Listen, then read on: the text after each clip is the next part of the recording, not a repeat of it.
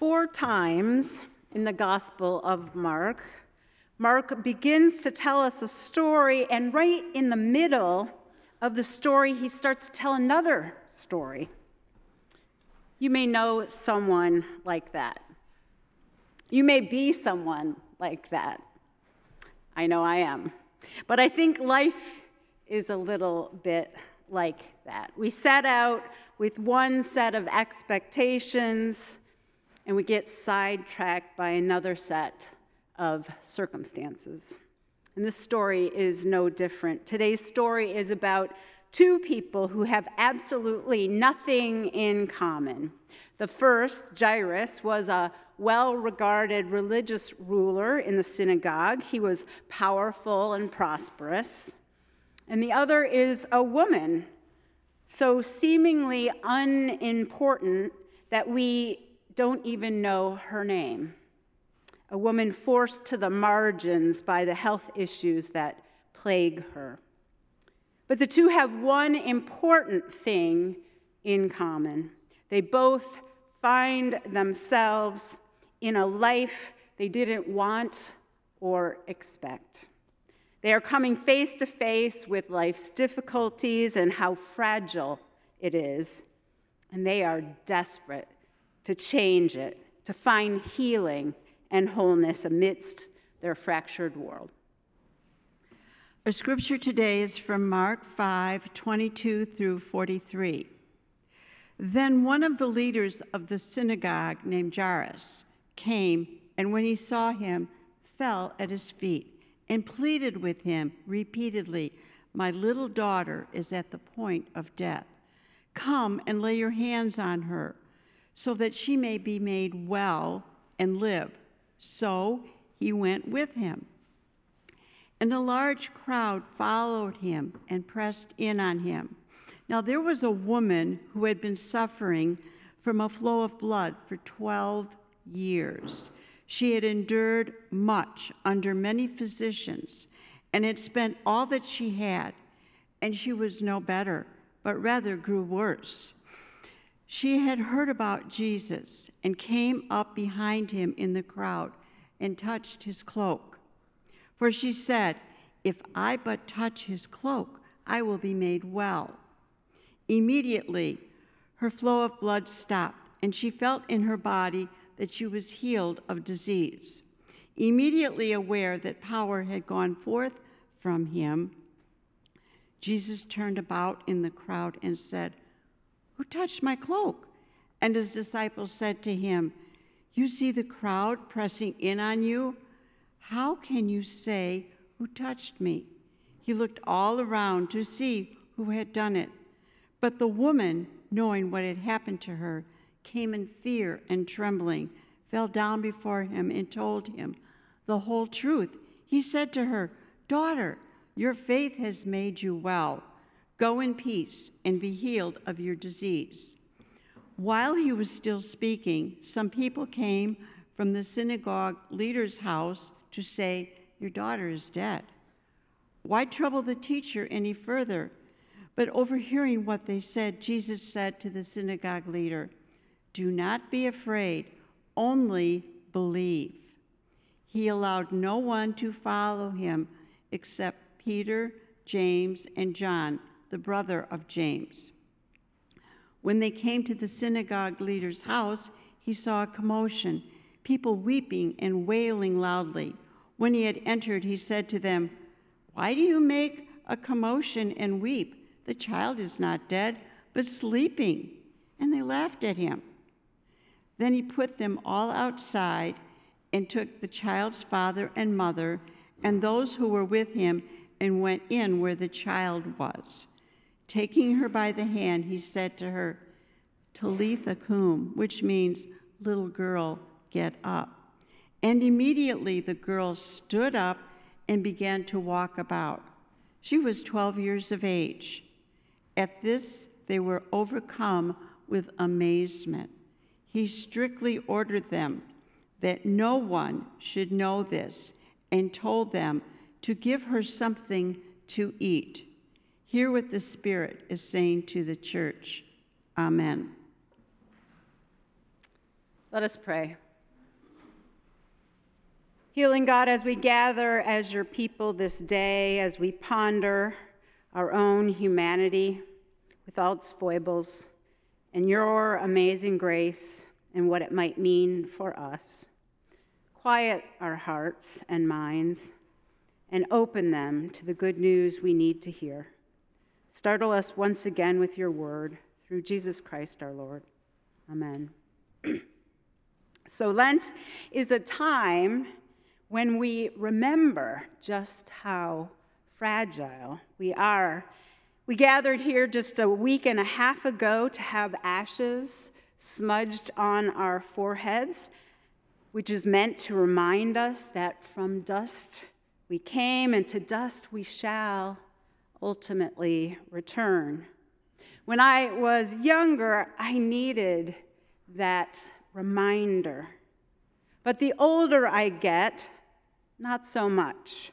The older I get, the more I experience this thing called life, the more I know that pain, suffering, the grief of loss and death are an inescapable part of our shared experience of being human.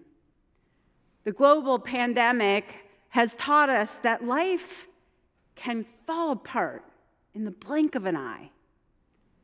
But many of us didn't need COVID-19 to teach us that. Kate Bowler, who wrote the best-selling book, Everything Happens for a Reason, and Other Lies I've Loved. It's a great book title, by the way. She was a successful historian at Duke Divinity School. She was 35 years old, and she was doing exactly what she loved. She was about to write a book, and she was enjoying being a wife and mother to her young son. One moment, she was at the top of her game, giving a lecture, living the dream. And the next, she was receiving the heartbreaking diagnosis that she had stage 4 aggressive colon cancer. She says she quickly realized that life is as fragile as a soap bubble. No matter how hard we work to control it, life happens to all of us.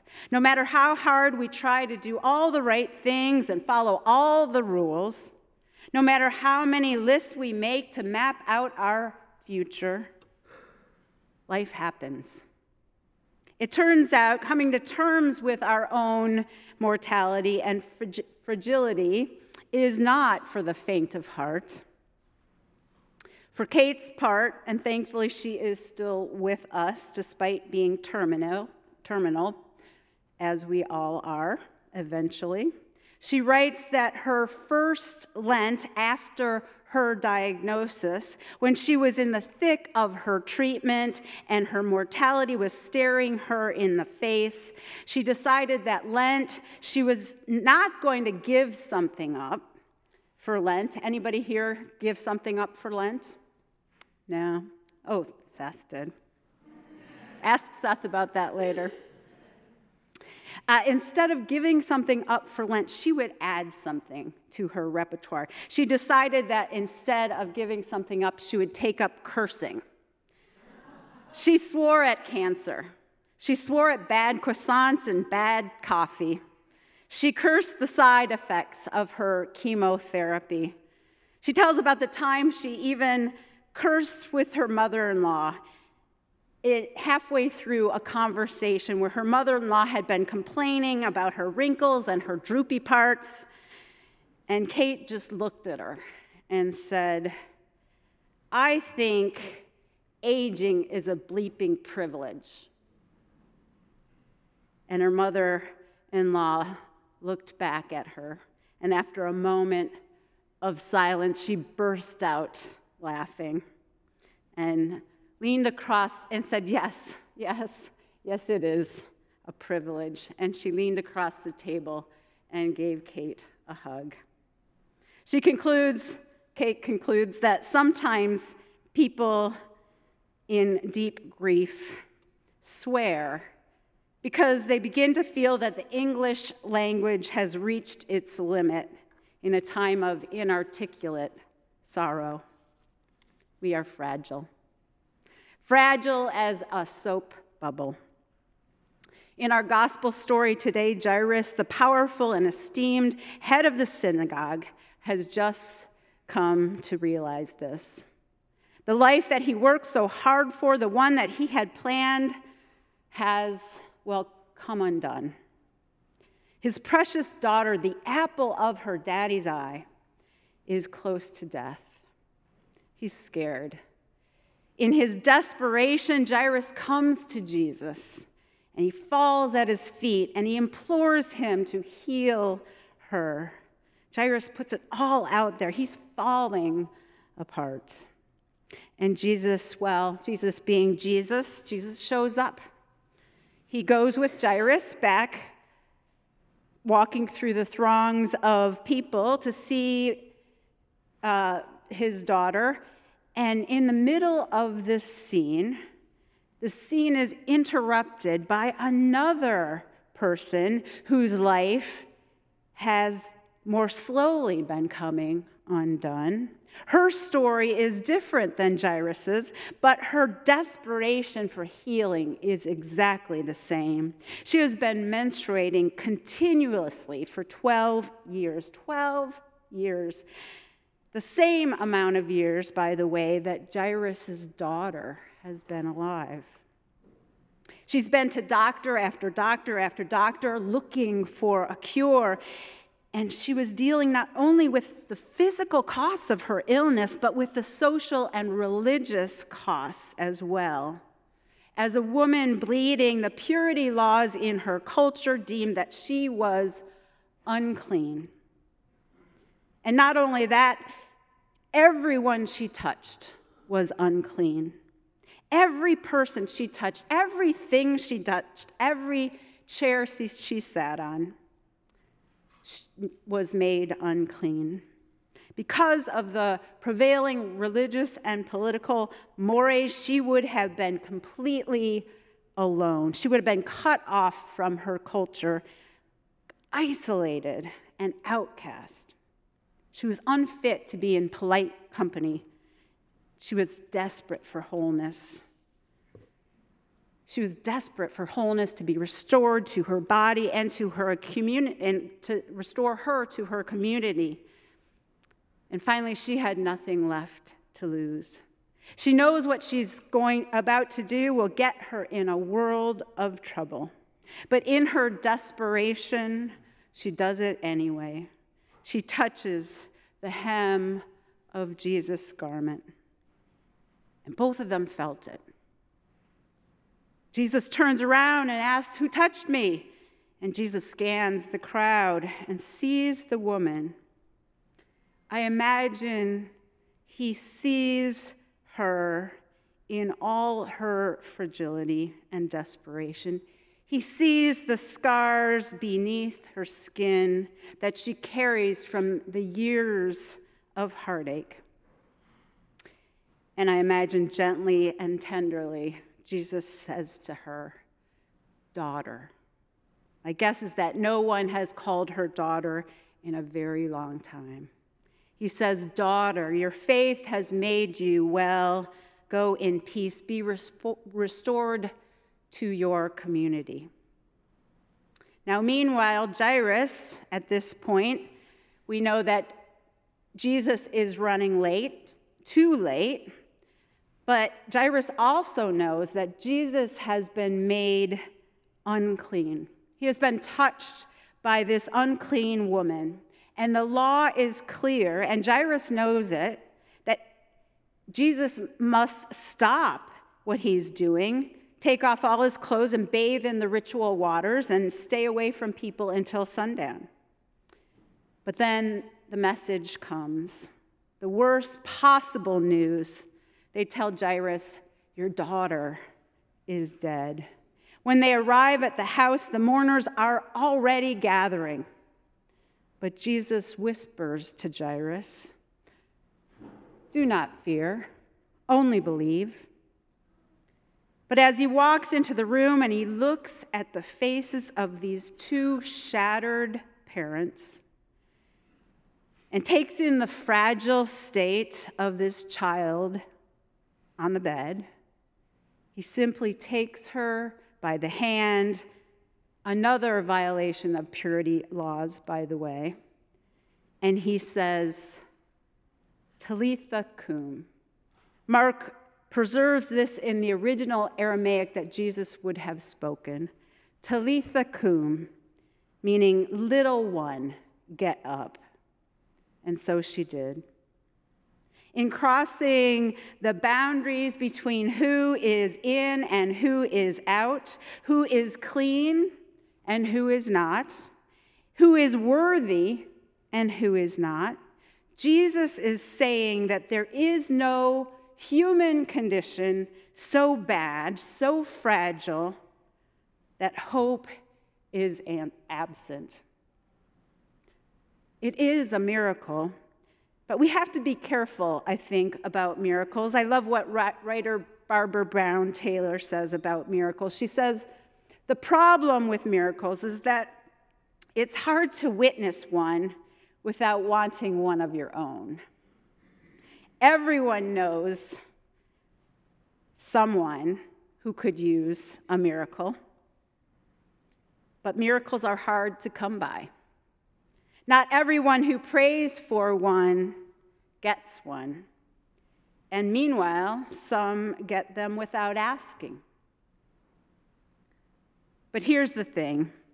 I think the real miracle here in this story is not just the physical healings, but it's just how God shows up when we have nothing left to lose, when we're desperate, when we are at our most fragile, when our world has shifted beneath our feet, when we learn that our rock-solid job was actually built on sand, when we are in a time of breakdown or breakup in our long-term relationship or friendship or marriage, when we lose someone we love, or we receive the scary diagnosis that we fear, when our well-considered plans shatter like a soap bubble.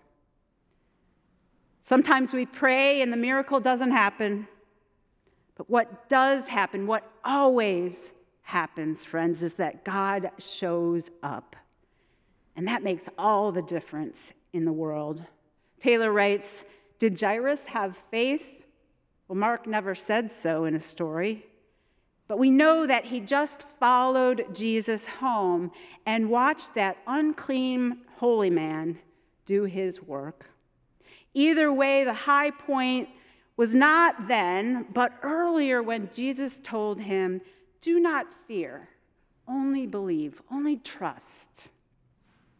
If Jairus was able to do that, then he would have survived whatever happened next, even if Jesus had walked into his daughter's room and merely gently closed her eyes with his fingertips and pulled the sheet over her head. Her father's belief, his trust is the miracle at that point.